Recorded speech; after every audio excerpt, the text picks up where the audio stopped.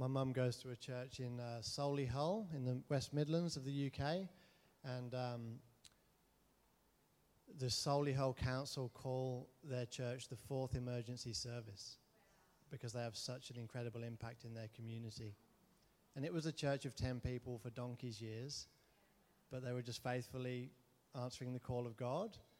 And then it became a mega church, like a lot of people going, 2-3 services on a Sunday, and but just so well resourced.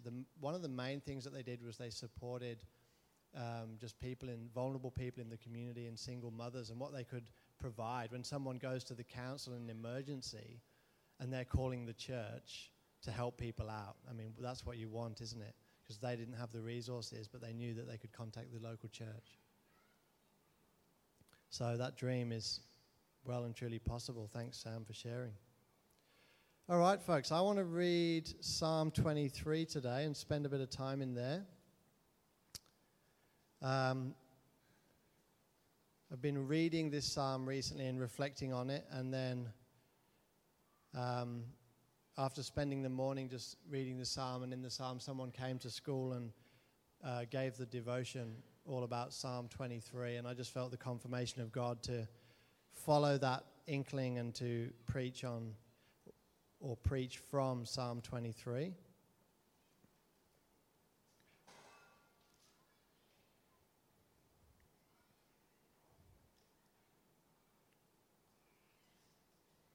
So let's read a Psalm of David. The Lord is my shepherd, I shall not want. He makes me lie down in green pastures. He leads me beside still waters. He restores my soul. He leads me in paths of righteousness for his name's sake. Even though I walk through the valley of the shadow of death, I will fear no evil, for you are with me. Your rod and your staff, they comfort me. You prepare a table before me in the presence of my enemies. You anoint my head with oil. My cup overflows. Surely goodness and mercy shall follow me all the days of my life, and I shall dwell in the house of the Lord forever. It's just a beautiful psalm, and it's quite a well-known psalm. But I feel like it's rich, and so I just want to spend this time unpacking it. And as I was preparing, I just felt the Lord just encouraging me that, when you're meditating on Scripture and you're diving into the Word, like you're positioning yourself to have an encounter with God, aren't you? You're positioning yourself to commune with the Lord. So I was like, Lord, let this be more than just me preaching and just, reading this familiar psalm and telling you guys about different elements of it, but let it be like an encounter for me. Like even as I'm preaching, I need what's in this psalm for my life, And so I'm believing that as I'm reading, that we're actually going to just pause and actually receive what the Lord has for us through this psalm. So starting off, the Lord is my shepherd, I shall not want. So Jesus in John 10, verse 11 says, I am the good shepherd. The good shepherd lays down his life for his sheep. Isn't it so true, the good shepherd? And I think I find so much comfort from knowing that he is a good shepherd. I had a revelation of that just recently. I was going through a dark season and just struggling a bit, and then just that phrase, the good shepherd. He is a good shepherd, and he's shepherding my soul. I was like, I'd found myself in a place of independence, and I'd forgotten that the Lord is my shepherd, He's the one who's guiding me. And I was like, oh, that's right. And I just felt so comforted and refreshed, and I allowed him again to lead me into that place of not being in want. In Psalm 100 it says, know that the Lord, he is God. It is he who made us, and we are his. We are his people and the sheep of his pasture.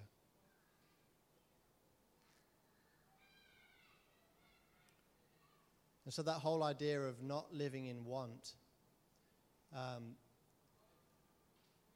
I forgot to put this in my notes, but the key theme for me in that is like that we are satisfied by the Lord. We're satiated. We're completely satisfied by the Lord. So that brings us to that place of not being in want. If you find yourself hungry for the things of the world, or tempted in some way, it's generally because you're not being satisfied by God. I remember reading the verse where it says, those who love the world, the love of the Father is not in them. And I thought, so because there's still sin in my life, this was a long time ago before I'd given my life to God, I was reading the scriptures, I was like, he doesn't love me. God doesn't love me because there's sin. But then as I grew as a believer, I realized, no. What he's saying is, I'm still in love with the world because the love of the Father isn't in me. If the love of the Father was in me, I would no longer love those things anymore. I would see them for what they are. Can you see the difference? And so there's this opportunity to not be in want.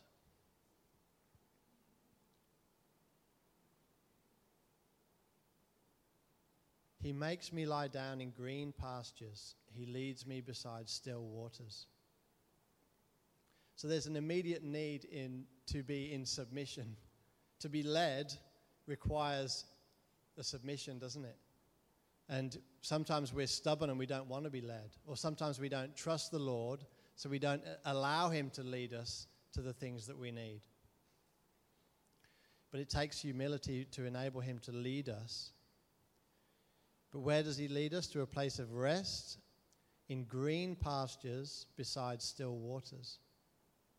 Immediately as I think green pastures, still waters, I'm seeing a picture of Eden straight away. It's a garden, it's lush, it's green, and there's the river of life, It's actually a picture of Eden, which is a type and a shadow in the Bible that repeats itself so many times. But Eden means pleasure. And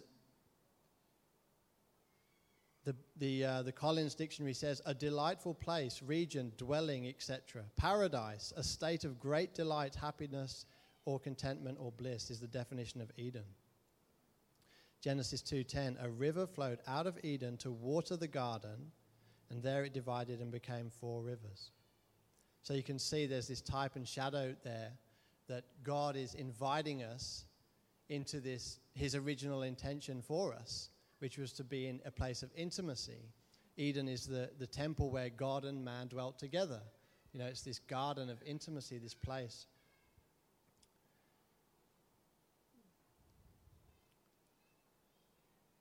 So, there's this sense of satisfaction in the Lord. Psalm 16 verse 11 says, you make known to me the path of life. In your presence there is fullness of joy. At your right hand are pleasures forevermore. So that sense of fullness that comes from the Lord. So let's just take a moment to breathe him in or something. I don't know, like, Father God, you say that you can provide, you can satisfy us, Lord God. It doesn't mean things are all going to be easy, but there's a satisfaction that we can receive from you, Lord God. That you lead us to places of refreshing. That you remind us of this opportunity to walk with you. To experience that original intention for us, which was to walk with you in intimacy. So right now, Father, we pray that we would receive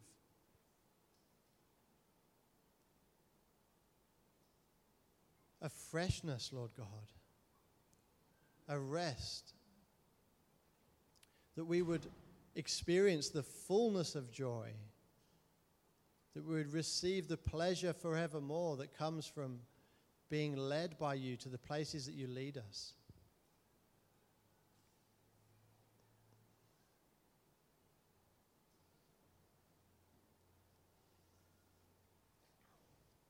And what happens in that place? He restores my soul. Again, like, restoration implies that there was something there that needed restoring, right? It's about bringing something back to its former condition. And again, it points us to Eden, doesn't it? And particularly, I think it points us to that restoration of relationship. It's a restoration of intimacy. It's how he made us, how he intended us to be in the beginning. But we're learning to trust and to be led so that we'd be satisfied, and then he restores our souls. And I think that this can happen in different ways, like, when you're first becoming a believer and you're entering into all these things for the first time, and you've got that newness of life, and you're experiencing a new normal where you're satisfied in the Lord, and all this I want for nothing, those things that you just crave for, that you know aren't good, are gone because you're being satisfied. But also as you journey on, you can find yourself, man, I've had such a richer experience in my walk with the Lord before. Revive me, Lord, take me back, restore me again to what I know I can experience with you, what I know I can live out in that place of intimacy. Genesis 3:8-10. And they heard the sound of the Lord God walking in the garden in the cool of the day. And the man and his wife hid themselves from the presence of the Lord among the trees of the garden. But the Lord called to the man and said to him, "Where are you?" And he said, "I heard the sound of you in the garden. I was afraid because I was naked and I hid myself." So there's that picture of that intimate paradigm of walking. The Lord comes to meet with them in the cool of the garden, and they're hiding. And we know that because of the blood of the Lamb, we never have any reason to hide. Our sins have been separated from us as far as the east is from the west. So we go looking for him in the garden. We don't have to wait. We can pursue him for intimacy and for connection.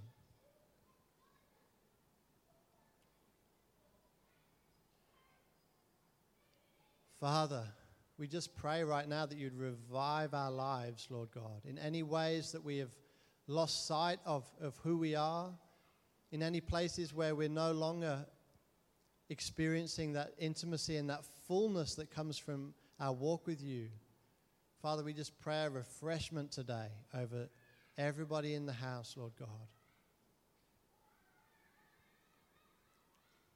And if you're remembering a season where things were so much better in your walk with the Lord, he can restore that. He can bring you back and take you further. Thank you, Jesus. Reading on.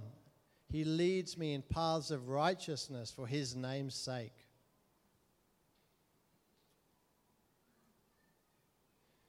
I thought it was interesting. I was reading that the restoration came first and then the paths of righteousness. He restores us. He establishes in who we are. And it's from that place that you then walk out your new identity.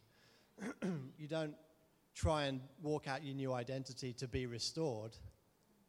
You'd never get there. You receive that restoration by the grace of God, and then he leads you in paths of righteousness. Again, there's that submission to his leadership and his guidance. And paths of righteousness, to me, it just speaks of pure integrity in every area of our lives, the seen and the unseen. And when I reflect on for his name's sake, well, let's talk a bit more about him leading us. Psalm 32, verse 8. I will instruct you and teach you the way you should go. I will give you counsel and watch over you. So you can see he's leading. Small person trapped in a doorway or something.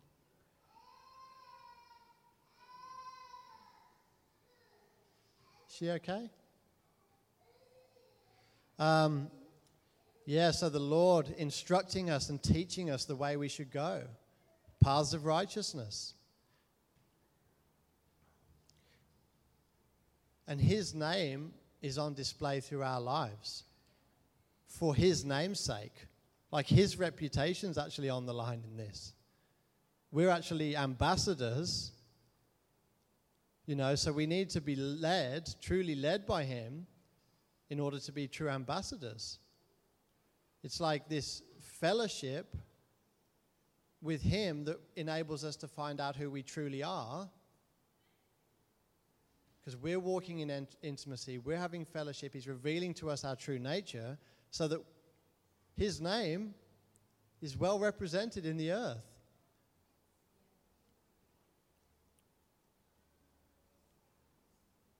First Peter 1:15-16 says, "But just as he who called you is holy, so be holy in all that you do. For it is written, 'Be holy because I am holy.'" So his name is on display through our lives. And as we are led by him, we are those true ambassadors. Hallelujah.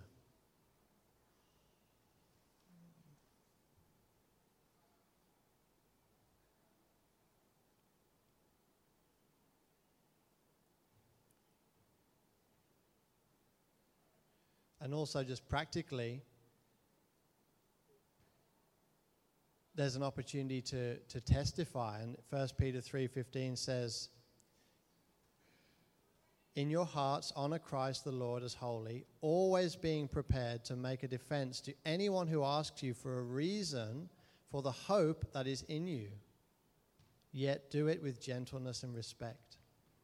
So you can see there's hope in us because we've been led by the Lord. We're filled with hope. And then the nature of God is on display, gentleness and respectful in the way that we deliver. But we're called to have an answer for people who ask, "Why are you so filled with hope?" But you need to be demonstrating that too, don't you, with your life? And he's worthy of the glory.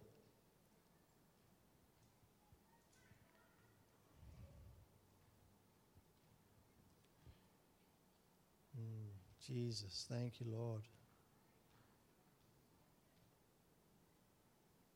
Revelation 4 says, "You are worthy, my Lord and my God, to receive glory and honor and power, for you created all things, and by your will all things were created." Yeah, thank you, Lord. I pray that our lives would be living epistles, Lord God, that we would be ambassadors with our lives, Lord God, and prepared at any moment to give an account of why we're so filled with hope, of why our lives are radiating the peace of God, because we're allowing you to lead us, Lord God. And all who are led by the Spirit are the sons and daughters. The sons and daughters represent the Father, don't they? The family resemblance. I've got to get that verse into every preach that I ever preach, I think. It's my favorite verse. It's a desire of my heart to be continually led by the Spirit. It's a good promise to live for, isn't it? How are we all doing? Verse 4 we're up to. "Even though I walk through the valley of the shadow of death." So the reality is we are still here in a broken world. We are still living in under the shadow of death. Death is all around, and life is fleeting. We know all those verses that talk about life is but a breath, a wisp, like vapor, like a flower that grows in the morning and wilts in the afternoon. Like if you look at the grand scheme of things, our lives are just so fragile and fleeting. And Ecclesiastes talks so much about how fleeting our lives are. In 7:15, it says, "During the days of my fleeting life, I have seen both of these things.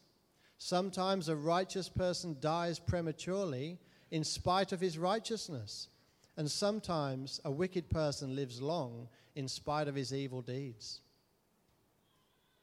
We just don't have an answer for why, It's just the nature of this life. Sometimes the good people pass away, prematurely.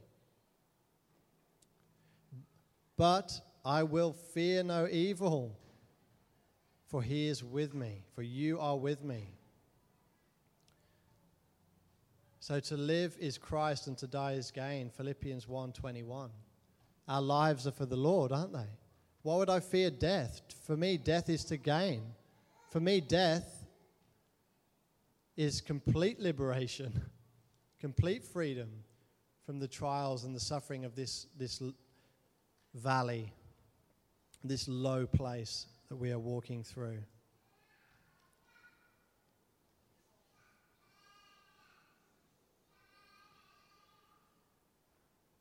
But the Lord is faithful. He will establish you and guard you against the evil one. And we have confidence in the Lord about you, that you are doing and will do the things that we command. May the Lord direct your hearts to the love of God and to the steadfastness of Christ. That's 2 Thessalonians 3, verses 3-5. The faithfulness of God. Thank you, Jesus. He's with us. He's faithful to begin to complete the good work that he's begun in us. We know that, like I said before, nothing can separate us from the love of God that is in Christ Jesus. We've been redeemed. Hebrews 13 says, I will never leave you nor forsake you. So we can confidently say, the Lord is my helper. I will not fear. What can man do to me? It's from Psalm 118, verse 6. The Lord is on my side. I will not fear. What can man do to me? Why would I be afraid? No reason to fear. It's like when we have intruders, or Grace thinks there's an intruder. She says, go downstairs, see if there's someone there. So I go down. She says, why didn't you get a knife or something? What am I going to do with a knife? It's more likely he gets it off me and stabs me. You live by the sword, you die by the sword, don't you? You know, what have I got to be afraid of, though? Like, I'm not going to try and, defend myself with brute force or anything like that. I don't, my life is in the hands of the Lord. I'm not going to be afraid of anything. I remember my father, who's not a believer, told me not to let fear stop you from doing anything, because it's like fear is an illusion most of the time. It's things, an expectation that something will happen that isn't going to happen. Sometimes there's genuine risk, but we had this really long, dark alleyway that was so scary in my village, and I had to always walk down it to get home, or it was a massive loop around. And I, as a kid, would be really scared walking up there, but I never let it stop me, because I remembered what my dad had said. Because it was about what someone else might do. So they've won already. If I'm afraid of what somebody else might do, they've won, and I haven't even tried it. Do you see what I mean? If I was to detour. So it struck me, I'm like, no, I'm not going to bow down to fear, and I've always been like that. I was terrified when I moved to Australia the second time. What have I done? I'm so far from home. I've come for 3 years. I'm so alone. Be scared and do it anyway. The rest is history. All right, he is with us. So this is amazing. Acts 10:38. How God anointed Jesus of Nazareth. So I'm just picking up at 38 because it's just a point. How God anointed Jesus of Nazareth with the Holy Spirit and with power. He went about doing good and healing all who were oppressed by the devil, for God was with him. God was with him. The very same thing that's true about us. God is with us. Everything that we just read about the Lord. He went about doing good and healing all who were oppressed by the devil, for God was with him. That just blows my mind. God was with him. The Lord did those things because God was with him. Is that not the very same opportunity we have?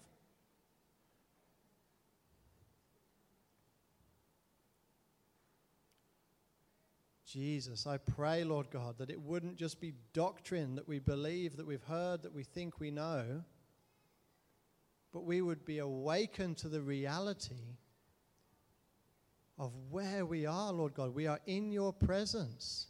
You will never leave us nor forsake us. And that all the things that we're called to do in this life are because you are with us. That's why we believe we can do them.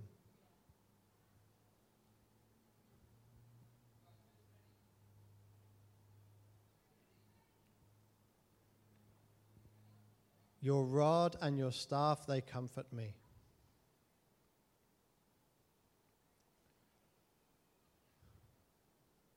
A rod tends to be used for giving things a whack.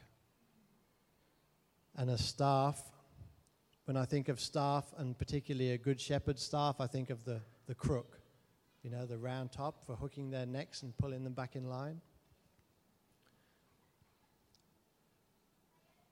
My son, do not despise the Lord's discipline, or be weary of his reproof, for the Lord reproves him whom he loves, as a father the son in whom he delights.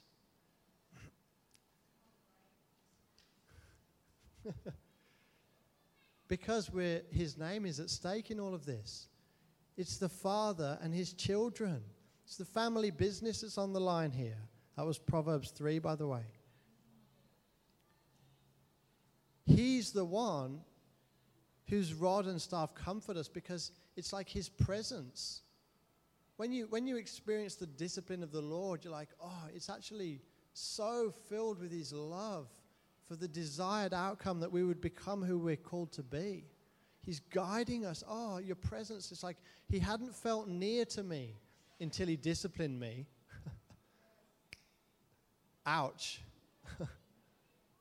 Oh, you're so present, Lord. Thank you, Lord, for keeping me on the right path. Forgive me, Lord, I was straying there.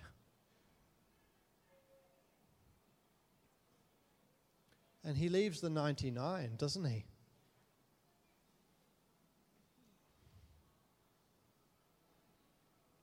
Hebrews 12. Verse 11, for the moment, all discipline seems painful rather than pleasant, but later it yields the peaceable fruit of righteousness to those who have been trained by it.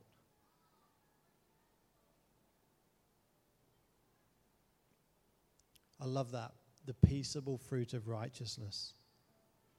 It's a brilliant description, isn't it?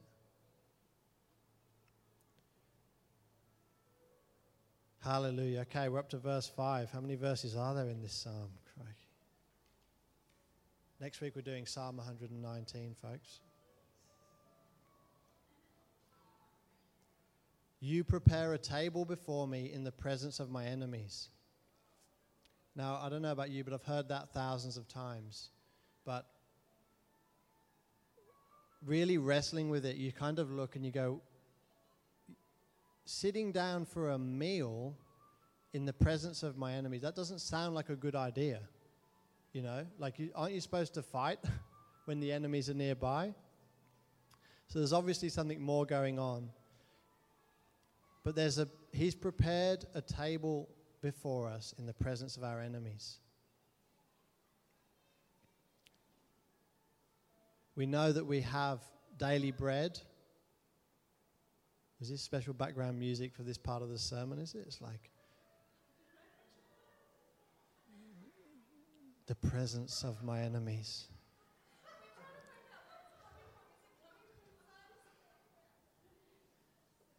I just got to get to that point when I can invite you all forward and that can play and you can have these encounters.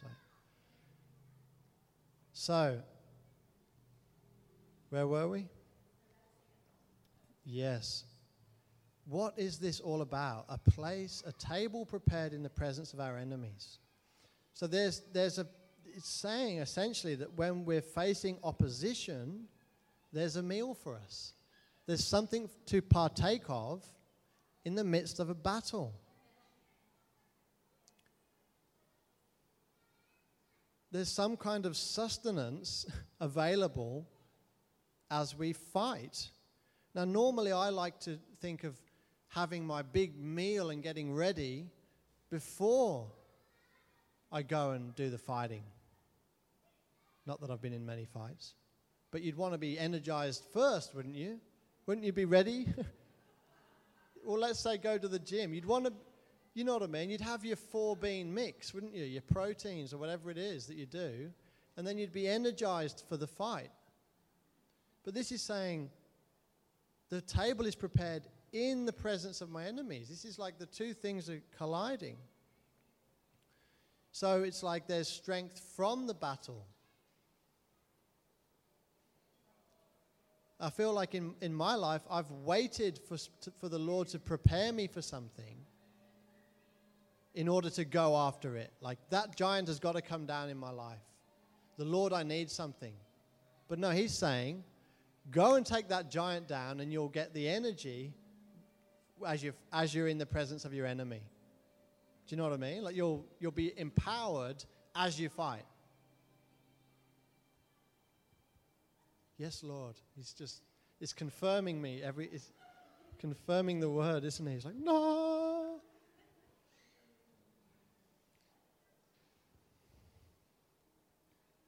So I feel as though I'm going to embrace the battle because I'm going to wage war with the promises of God over my life, you know.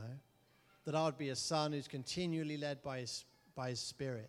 That I would be growing up into the measure and the stature and the fullness of Christ. I know that's available to me. He started a good work in me. He's going to get me there. I'm going to hold fast to the promises of God for my life. And I'm going to see those things that are in opposition to that come down. I'm not going to wait. I'm going to go. All I know is God is for me. All I know is he's good. Right? We can do this together. I'm not going to stay back in the wilderness. I'm going to take hold of the promises, right? Because I believe I can. Why? Because he is with me. So let's go. So Father, right now, anyone facing an enemy, anyone in a battle over something in their life right now, Father, we just decree your provision. The daily bread, the manna from heaven, the thing that we will be sustained by, the spiritual nutrients, Lord God, that they be released as we stand up and fight, as we just face our enemies, as we believe we're going to take those places, as we're going to inherit those promises. Just let's go, let's believe, let's go, let's get over into that promised land and start taking hold of the things that we are called to.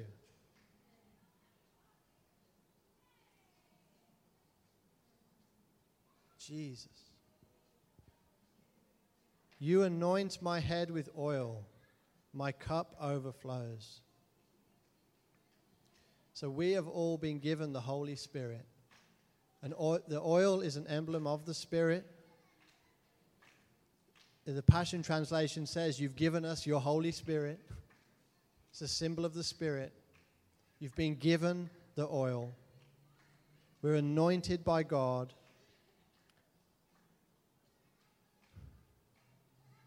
Our cup overflows. Now, overflowing isn't half full or half empty. It's overflowing. Our cup overflows. Who's leading us? Who's our provider? Who's bringing us into these things? He's making our cup overflow. Ephesians 3:19. This is one example of the many. And to know the love of Christ that surpasses knowledge, that you may be filled with all the fullness of God. Filled to fullness is overflowing.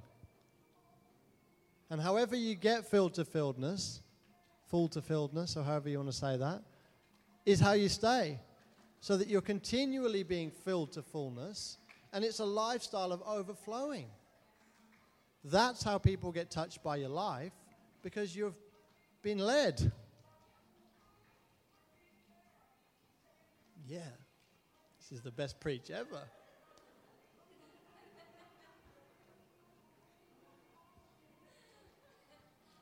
Oh, my word, I'm happy. Hallelujah. Verse 6, surely goodness and mercy shall follow me all the days of my life. All the fullness of God. Come on. Goodness and mercy shall follow me all the days of my life. Romans 8. And we know that for those who love God, all things work together for good, for those who are called according to his purpose. All things work together for the good. Goodness is following you. Goodness is following you. Isn't that awesome? And what else? Mercy. The first thing I think of is that mercy triumphs over judgment. Mercy. We live lives merciful towards others because we understand how the Lord has been merciful to us.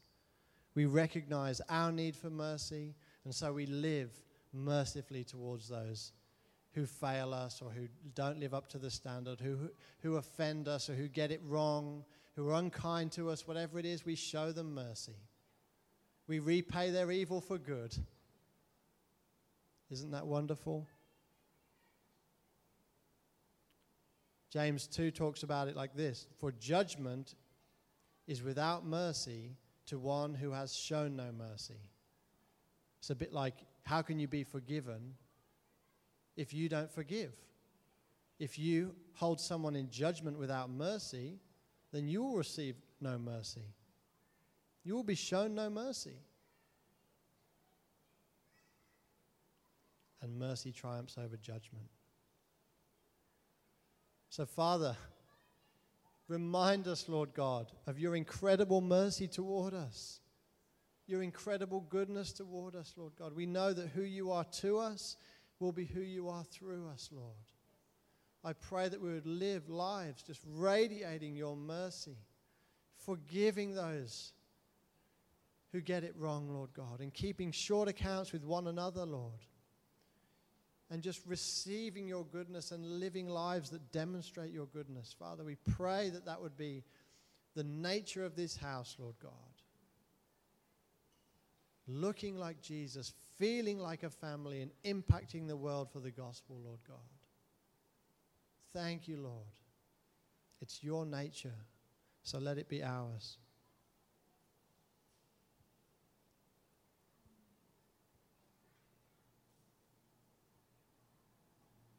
And finally, I shall dwell in the house of the Lord forever. So we're back to where we began, really, aren't we? In the garden. The house of the Lord, the house of God is his temple presence. It's his garden, right? It's his house. It's the home of God where there are many rooms. There's a place for each one of us. Hallelujah. We thank you, Jesus, that we're called to abide unto fruitfulness, Lord, to dwell with you forever. The garden by the river. Hallelujah.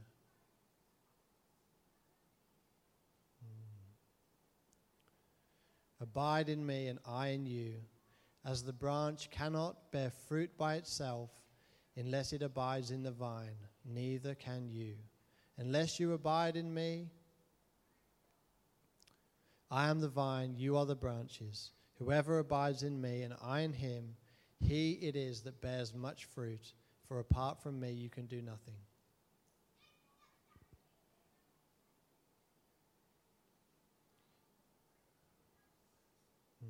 Hallelujah.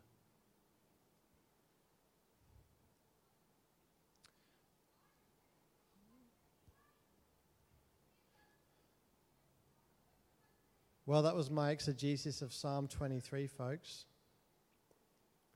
I'm going to finish today by reading it to you from the Passion.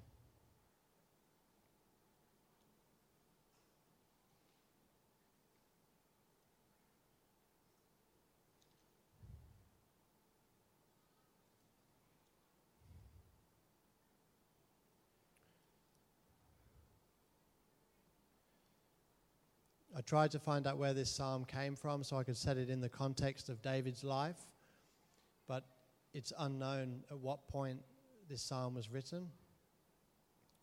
But it is a psalm of David, and the Passion entitles it The Good Shepherd.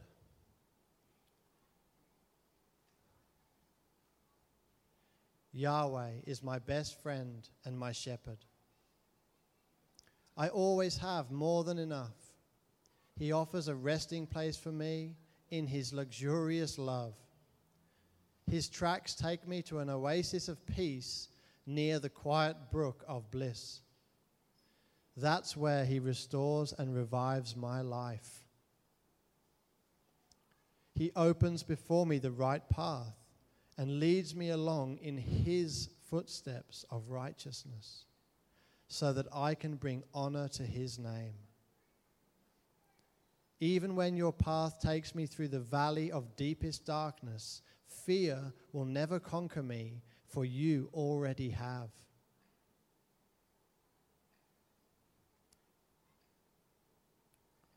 Your authority is my strength and my peace. The comfort of your love takes away my fear. I'll never be lonely, for you are near. You become my delicious feast, even when my enemies dare to fight. You anoint me with the fragrance of your Holy Spirit. You give me all I can drink of you until my cup overflows. So why would I fear the future? Only goodness and tender love pursue me all the days of my life. Then afterward, when my life is through, I'll return to your glorious presence to be forever with you.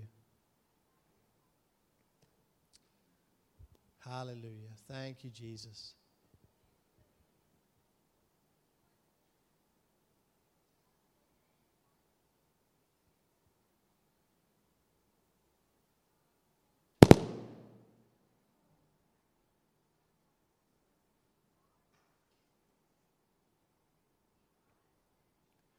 Jesus,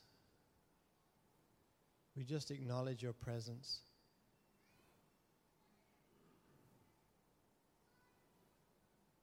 Today, Lord God, as we've read that psalm and meditated on the scriptures, Lord, I can see clearly again your heart, the heart of a good shepherd.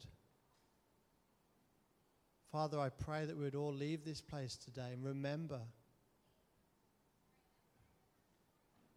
that proximity to you is the best thing we could do. That we will be satisfied, Lord God. That we will bring you glory, Lord.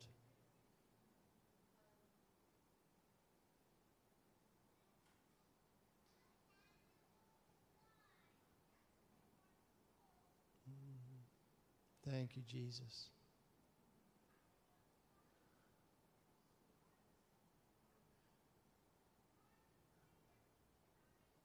Restore us, Lord God, to your original intention. Remind us of the promises over our lives. We know that there's promises for all of us to be conformed to the image of Christ. But there's also individual promises over your lives, dreams and desires that you have.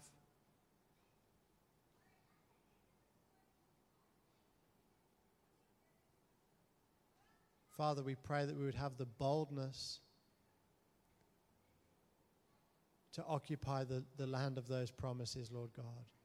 We would have the boldness to, even though we feel unprepared, by faith we would act, Lord God. By faith we would proceed. By faith we would wage war. Because we know that as we step into battle, we will be able to receive those spiritual nutrients that you have for us, Lord God, to increase us in ways that we never would imagine. Father, we pray that we would just remember today who we are, whose we are, and where we are, Lord. And that you are the shepherd of our souls, Lord God, that you are the good shepherd.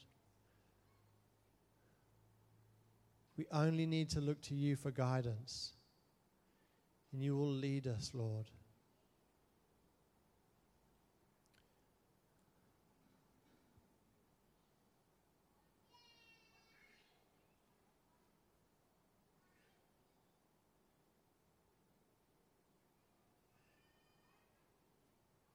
Father, we